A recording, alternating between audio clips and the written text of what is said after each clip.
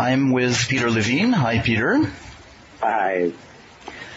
So, in your new upcoming book, you talk about a very dramatic incident. Do you want to talk a little bit about it? Sure, gladly. This is something that happened about 5 years ago. And I was walking out of my house. It was one of those beautiful Southern California mornings. It was kind of a morning where nothing could go wrong except something terribly did go wrong. I was walking to the restaurant and crossing the street, and a teenager ran through the stop sign through the crosswalk, and she hit me at about 25 miles an hour. And I was thrown up in the air and landed on the rock, or on the road. And at that moment, I didn't know where I was. I was disoriented, and then from my helpless perspective, a bunch of people came towards me, and they felt like a flock of carnivorous ravens swooping down on injured prey. And slowly I oriented myself to identify the real attacker. And, almost like these flashbulb pictures, black and white pictures, I saw a beige car over me with its teeth-like grille and a shattered windshield. Mm-hmm. And a wide-eyed teenager burst out. And I couldn't put what had happened. I didn't, I couldn't comprehend what had happened, and everything seemed to be in fragments. Yeah. And then a man rushed down and he said, "I'm an off-duty paramedic," and he loudly commanded me, "Don't move your head." And I tried to follow his order, but at the same time, my natural instinct was to orient to where the voice was coming from. Yeah. So that put me back in this state of paralysis. And thankfully, a woman a few minutes later came by, and she announced herself as a doctor, a pediatrician, and asked if there was anything that she could do. And I said, "Yes, please just sit here. Just sit by me." And she took her hand and held my hand. And this contact, the physical holding of hand and the sound of her voice, were very important in helping me stabilize enough and orient to do what I needed to do next, which I'll describe to you. Mm-hmm. Something that therapists, of course, need to do with their traumatized and upset, agitated clients. They have to create in a direct somatic way through voice, through touch. Voice is sometimes called prosody. It's the way a mother talks to her infant, for example, that kind of rhythmical expression. And so anyhow, and also the physical touch, being able to hold her hand. I've worked with trauma, for over 40 years, and to have it becomes so clear why we do some of the things that we do. So in a way, what that experience was about is, for 40 years you've known it, but this was your experience of it while in the thick of it, and not in the place of knowledge, but in the place of being traumatized. Potentially being traumatized. I was in a direct experience. I was experiencing what I had written about and taught for 40 years. Mm-hmm. Of course, I did work on my own traumas, but there's something different when you're right in the middle of it. And you really are in a life or death situation. Yeah. So anyhow, when this woman, we made contact, I was able to go into my body and to be able to feel the extreme level of arousal, and through the kind of somatic tracking, which I describe in my books, and I was able to come out of the state of hyperarousal and dissociation. Mm-hmm. Able to return to my body, and as part of that, I would experience some of the things that my body had done to protect myself, to defend myself. I mean, you can't defend yourself from a car coming to hit you, but I did, because I had just put my hands out enough so that my head did not hit against the windshield. Mm-hmm. And then when I was thrown out into the road, I felt my other hand extending and protecting my head from impacting the road.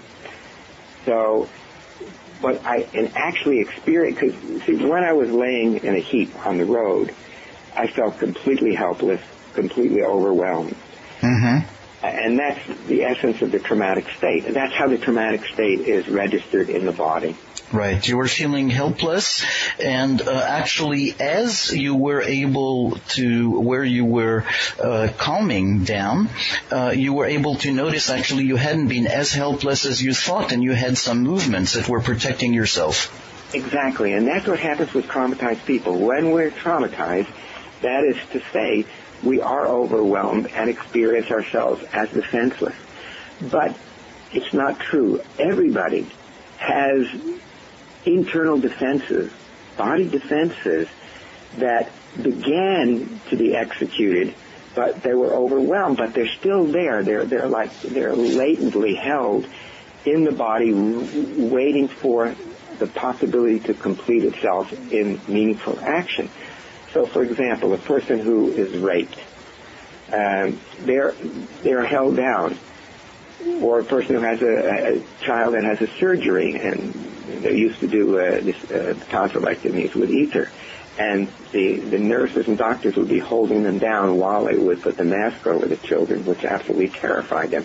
Mm-hmm. It's a struggle. They try to escape, but then they were completely overwhelmed by the rape, by the ether, by being hit by a car. So all of these things have the effect of creating a sense of helplessness and hyperarousal. So when I work with people, and maybe this would be the time to go back to kind of flashback 36.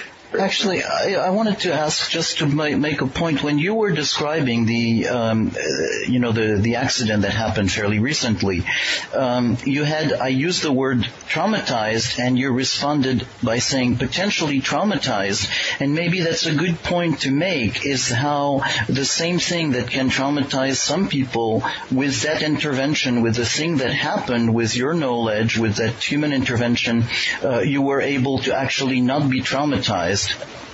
Yes, actually, and afterwards, several of my friends had commented to saying to me that I seemed more centered and more alive, and I think that was true, and that is a very good point that you asked, because a trauma is, of course, I mean, when something really horrible happens, we have the possibility of being traumatized. But if we meet it in a certain way, either at the actual time, as in this case, or even years or decades later, we really reclaim our aliveness and our empowerment in a way which we may not have known had we not been traumatized and not transformed the trauma. Mm-hmm.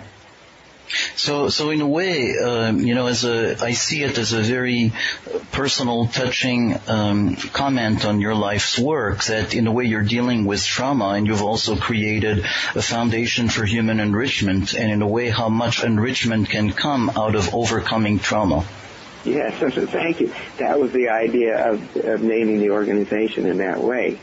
That the trauma is a fact of life.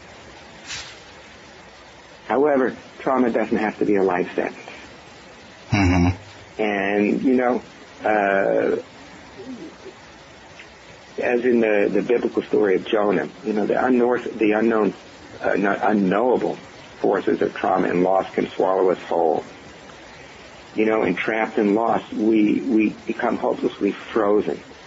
But even then, there is always some way that the body connects with its deep resource, with the deep body self. Let me just skip briefly to a woman that I worked with, who was on I think it was the 80th floor of the World Trade Center on September 11th, 2001. And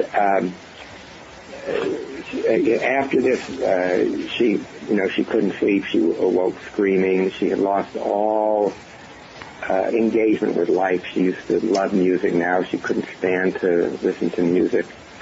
And actually, she had seen an interview I did on television in New York, and of course, she wouldn't go into an airplane, but she came 3 days and nights by a train to do the session with me.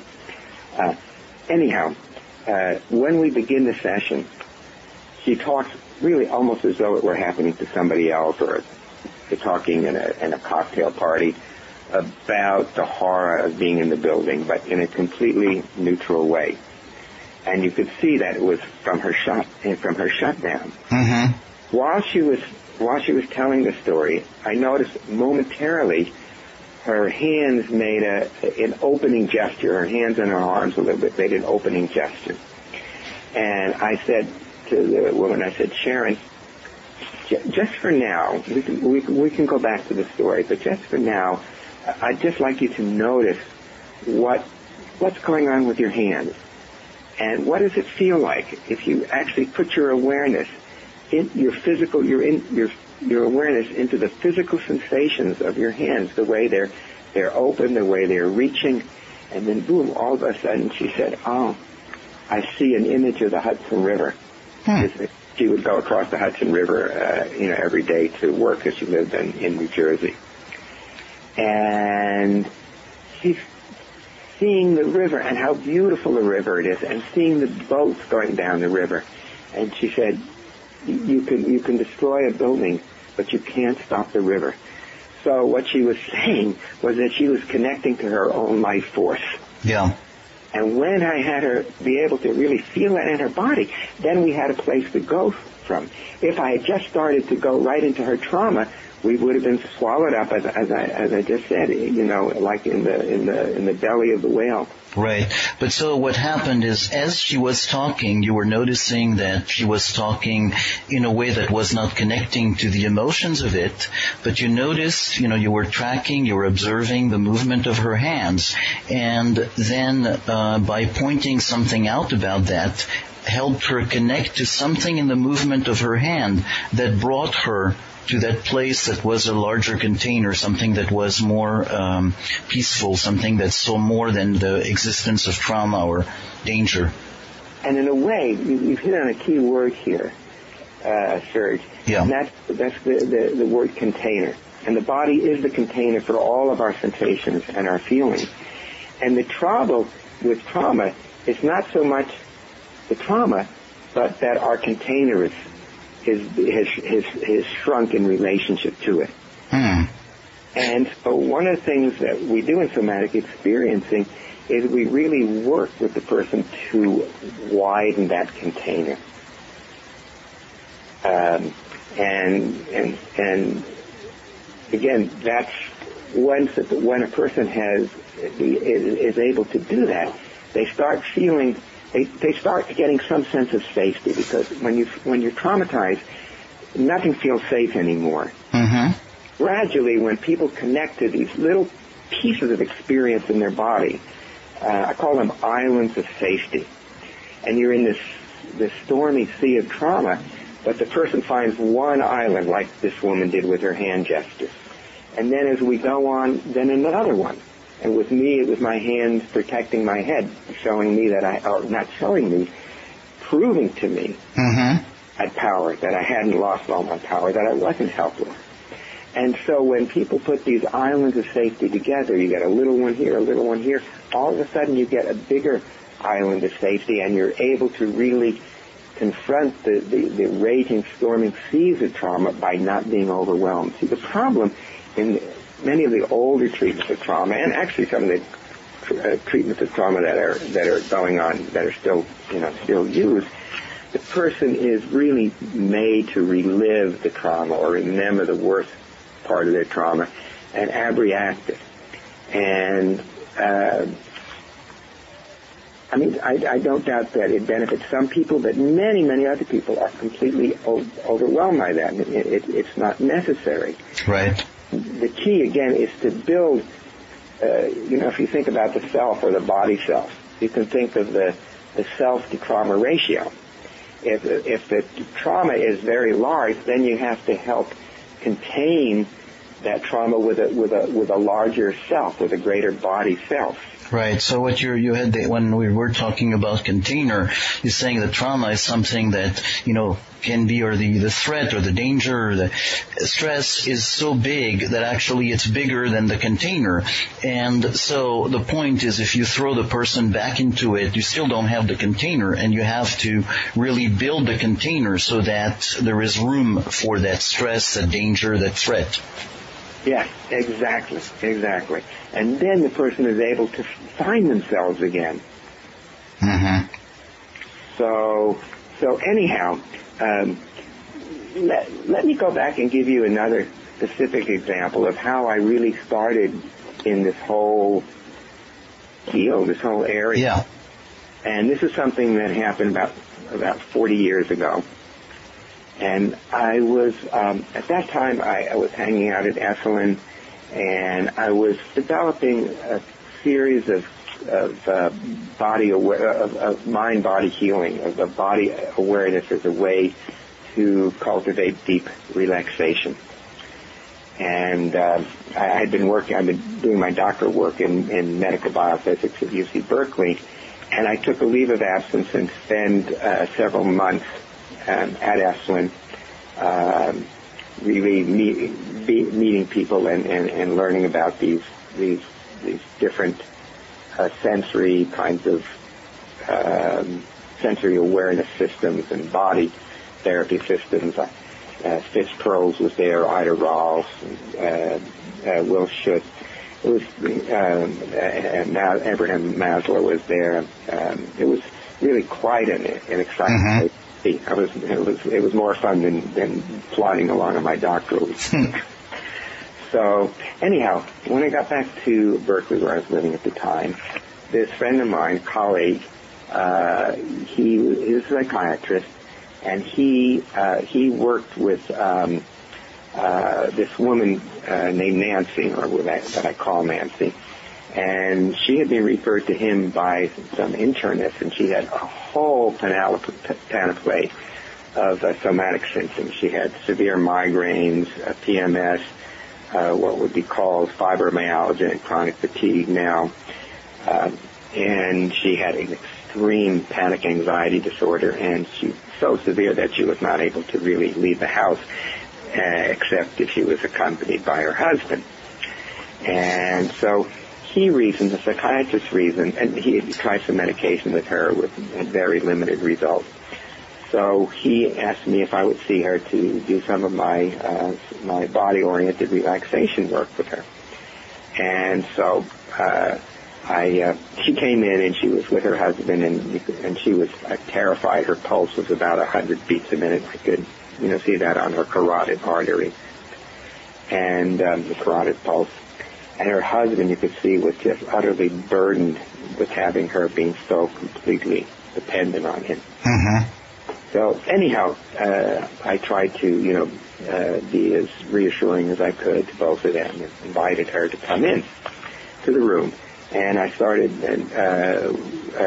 doing the relaxation on the neck and jaw. And as I did this, I could see her heart rate was dropping. It was going from, for about 100 down to 80 or 90, 80, and 75. And I was, like pretty pleased with myself. Mm-hmm. I really, yeah. but not for long. And just as it had gone down, it shot up even more quickly. And the rate went up to about 140 beats a minute. And I was like pretty, a little bit more than anxious, a little bit anxious myself.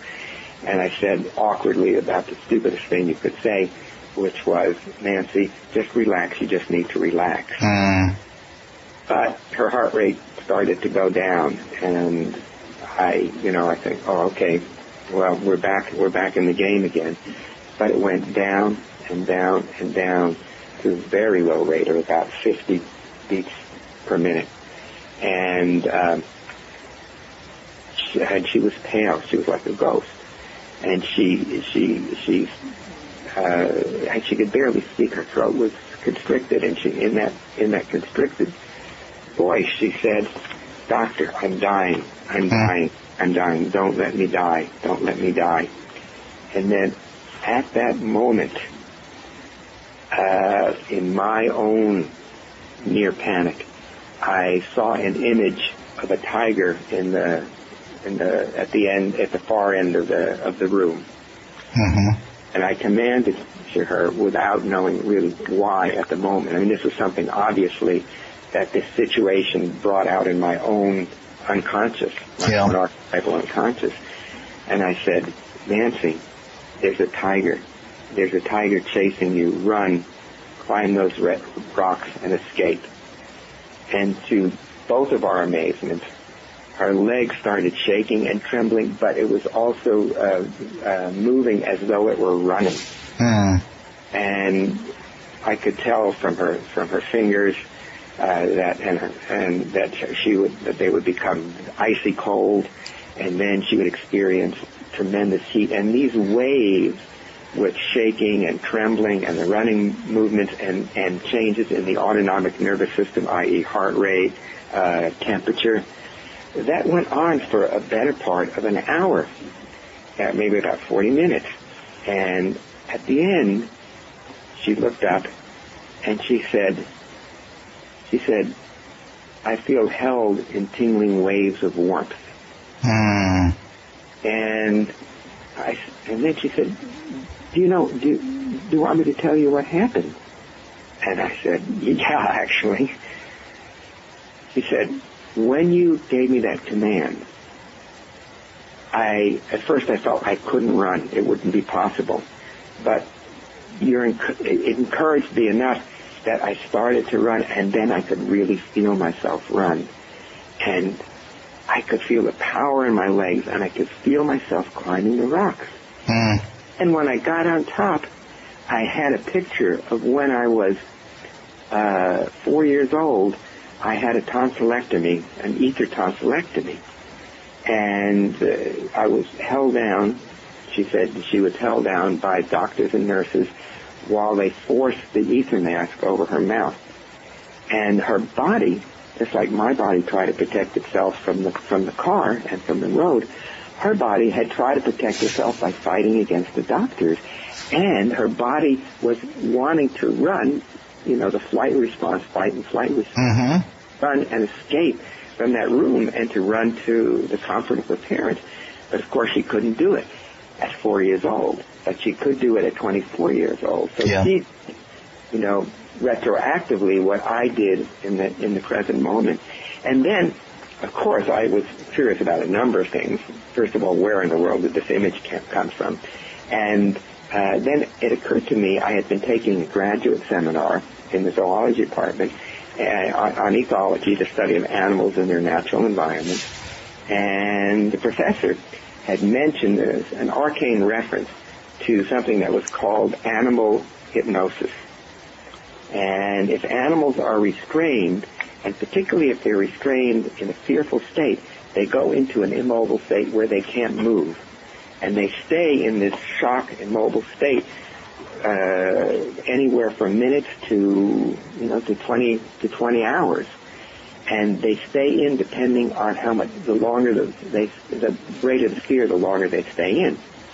And often when people start coming out of the immobility, the intensity of the sensations and the preparation for self-protection in the form of rage counterattack is in itself frightening, so it puts them back in the immobility response. anyhow, then I began, basically a lifelong research into behaviors. Is it okay if I interrupt you for a moment, Peter? The story is so rich that in a way I would like to stop for a moment and digest a couple of angles of it. And there is something, of course, about the trauma situation that you describe in it, but there is also something that is very powerful about the practitioner and your involvement in this situation. And a couple of things strike me as I hear you tell the story. I mean, first is how, you were into the biomechanical, biophysics part. Yeah. Tracking the heart rate literally with a monitor, and so really but in a way, in a situation of very much tracking the physical. And at the same time, what happened and what was a transformative experience was that at the same time as you were tracking, something happened to you in response, in resonance with what was happening to the patient, to the woman, and brought on some images. And through that resonance of yours, you were able to respond to her in a way that actually created her own, a healing environment for her. Yes, right, boy, you're right on track there. Somatic resonance is the most important tool, possibly the most important tool that any therapist can have. The ability to resonate with another person. Now, you don't pick up exactly what they're feeling, but you do pick up something like that. And particularly as therapists get to know their own inner landscape, their own self-sense, then they can really relatively easily differentiate between what's their own kind of experience, what their own experience is. So, for example, I felt fear, but that was my own fear. I was doing. But then when I was able to, and again, I was just barely developing my own body sense at that time, but when the therapist is able to resonate, and that's the key term, I think, is resonate with another person, then they can really track their sensations, and by observing what's going on in the physiological systems. Like I don't have a heart rate monitor, but I can see the heart rate. I don't have biofeedback things on the fingers for temperature, but I can see the temperature. I can see when the face gets red. I can see when there's a mottling of red and white. I can see, of course, when the person turns pale. So all of that is giving me a window into the non-voluntary, instinctual part of our brain, the so-called reptilian structures of our brain, the real primitive parts of our brain. And so we're able to actually dialogue with the client at that level, and that's really what it takes to help them guide them through the sensations that are associated with trauma, these fragmentary sensations, and to put them together in a coherent whole so the person can return to being able to be in the here and now. So that really is what must guide therapists, and it's something that comes from practice and from trusting. Actually, after I started seeing more and more clients, that's when I started to begin to, people had asked me if I could train them in that. And I, quite frankly, I had no idea how I would train people because I didn't have the words for it. So I spent many years trying to get the words to describe what happened. And actually then I eventually wrote my first book, Waking the Tiger. And this is something that I'm jumping around a little bit, I know. A couple of weekends ago, Bessel van der Kolk and I taught a class at Esalen Institute. We've been doing that every year for about 10 years. And this was a group of therapists this time who had virtually no experience with body-oriented work, with body psychotherapy or body work. And it was really lovely. And Bessel is probably one of the leading, he is the leading figure both in the neuroscience of trauma, but in really getting this out to to people who are clinicians. Mm-hmm. And in this group, it's about 65 people. I would say a good 60 people really had never known that you could do anything but talk. Mm-hmm. And to see this kind of awakening really tickled us both. And I think what we're seeing, and I think the USABP and the European Body Association have really been at the forefront of kind of collecting or bringing together this collective work that really seems to have turned the corner in psychotherapy in general, and it's really such that I think it already has turned the corner where most therapists soon will be incorporating some aspect of body-oriented work in their clinical practice. Mm-hmm. So, but anyhow, you do have to train yourself. I mean, you do have to, how you observe the other person's body. As I say, the one method is to track your sensations in relation to their sensations and their affects, your sensations and your feelings. And the other is to observe their behavior. So you see changes of heart rate, you see changes in color, reflecting the autonomic nervous system. But you also see very subtle changes, you see facial expression changes. Paul Ekman has done a great amount of research on this, and this originally comes from the work of Charles Darwin. Mm-hmm. In his second and at least as important book, The Expression of Emotions in Man and Animals, where he shows that emotions are innate survival mechanisms that have evolved in the mammal species and is used for many different purposes, but mostly to prepare us for action. So therapists can train themselves to see these facial expressions, to see fear, to see anger, to see sadness. Now, generally these things occur very quickly. So the person doesn't, they don't show fear for more than, or sorrow or disgust, often for more than a fraction of a second. So therapists need to, train themselves to be able to see those expressions. And also there are postural shifts. So the very slight raising of the shoulder, almost imperceptibly, could indicate fear. It could be indicate, in other words, the shoulder's trying to protect the person from being hit by something. And so as a therapist is able to bring the client's attention to those teeny movements that are underneath these postural adjustments, they again come to these ways that the body had defended or protected them.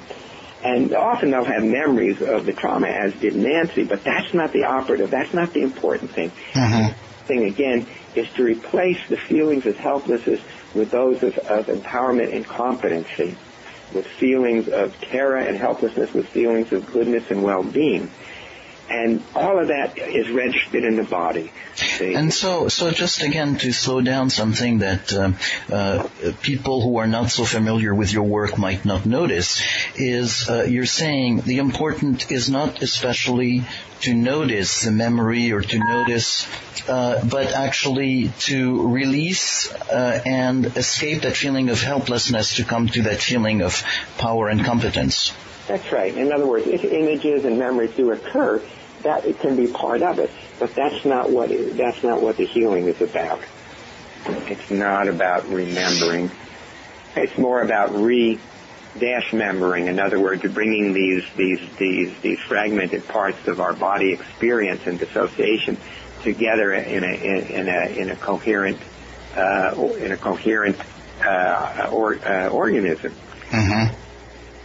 So the memory. Now, of course, in some cases, memory is very important, especially if there's a possibility that some kind of ongoing abuse is occurring. So getting accurate information can be important in protecting other people. But by and large, the absolute details of our memory isn't what's important.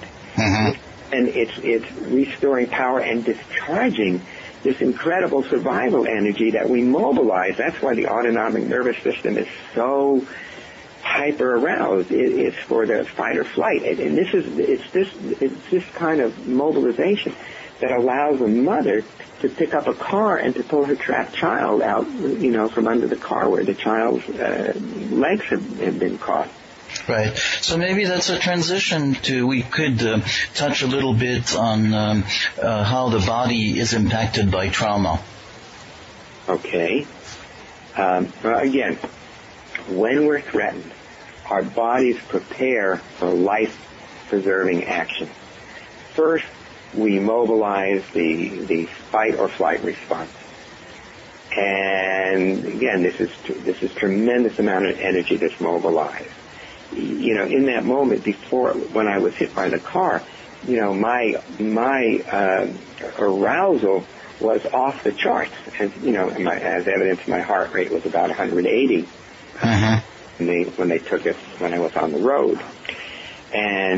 But being able to discharge that energy is what helped reset my nervous system. Where is it? I have my I Ching here.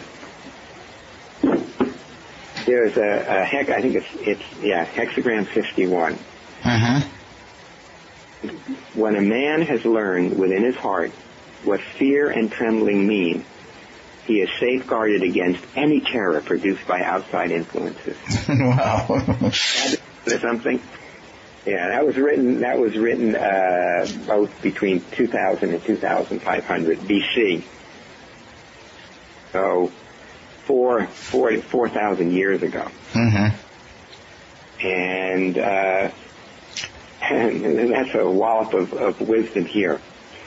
So if we aren't find a way to not be overwhelmed by that, actually to channel it and to resolve it. You see, in studying ethology, it occurred to me, look, if a person is robbed, say, or somebody comes up and holds a knife to their throat and says, give me your wallet or I'll kill you.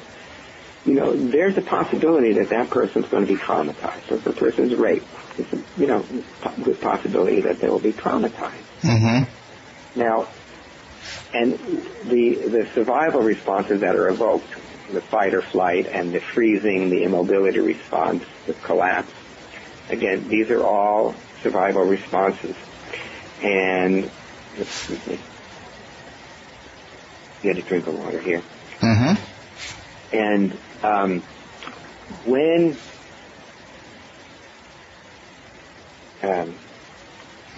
we complete these responses, you see, it's the fact that they're incomplete that causes the problem. So, with Nancy, she was, her desire to run and escape. That was what was incomplete. And so when we complete, I'm reiterating a little bit, but when we complete these responses that were incomplete at the time that we were overwhelmed, then we go out of overwhelm into being present. What was the question you asked me again? Well, it feels, I was asking you about how the body is impacted by trauma, but this feels very nice as you're saying it, as a very nice way to, in a way encapsulate the way your approach to trauma is very different from some others.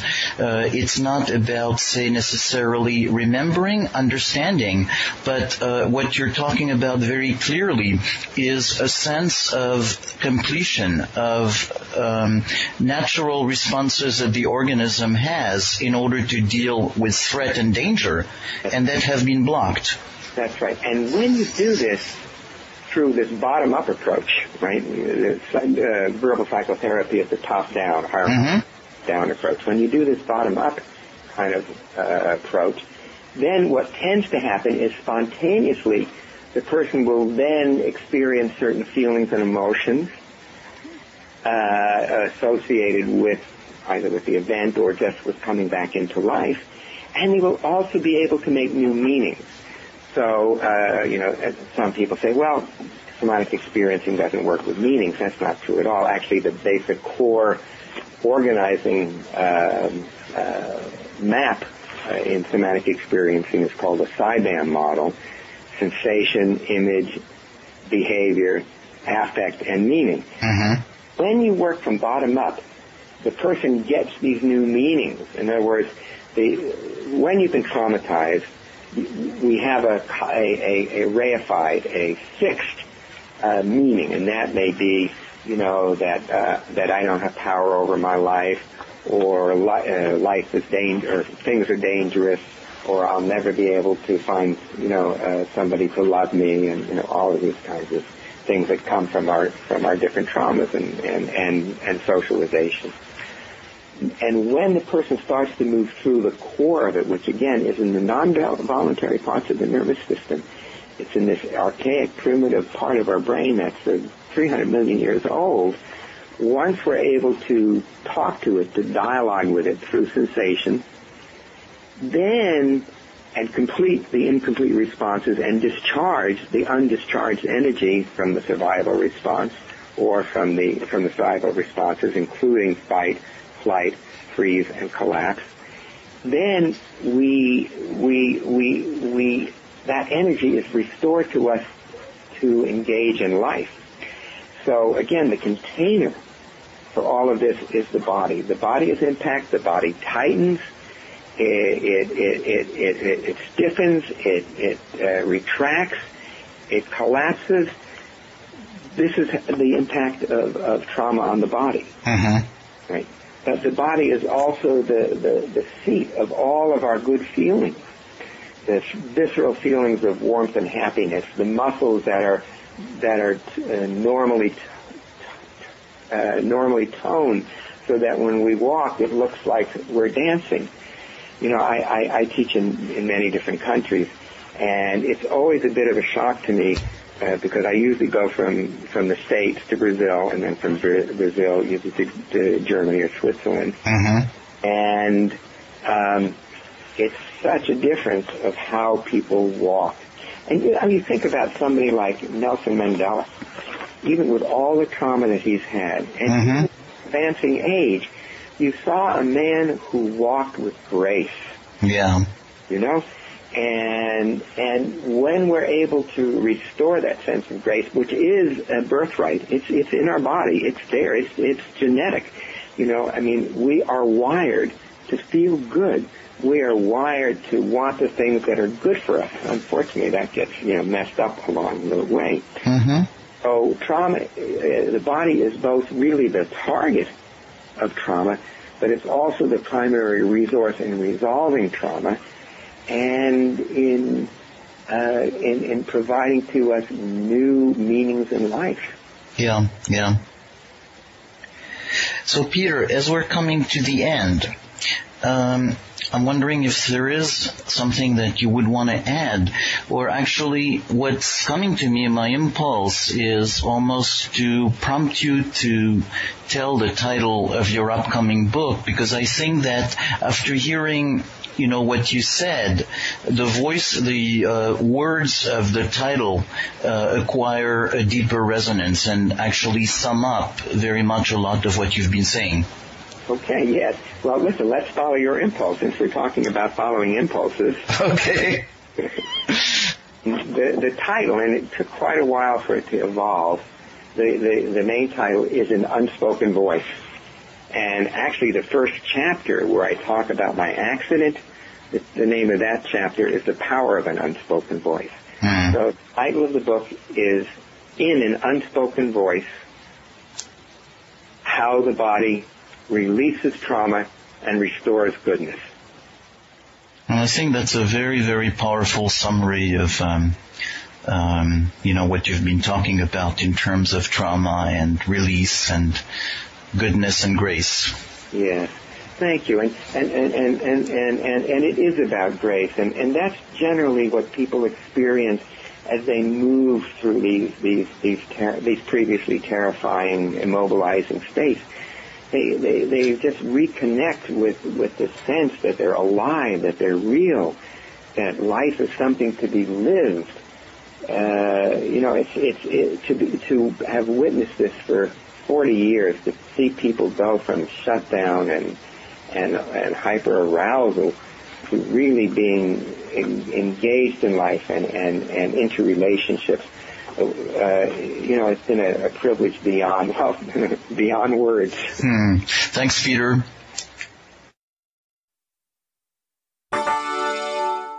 This is part of the Active Pause podcast. To see more and subscribe to the newsletter, go to activepause.com.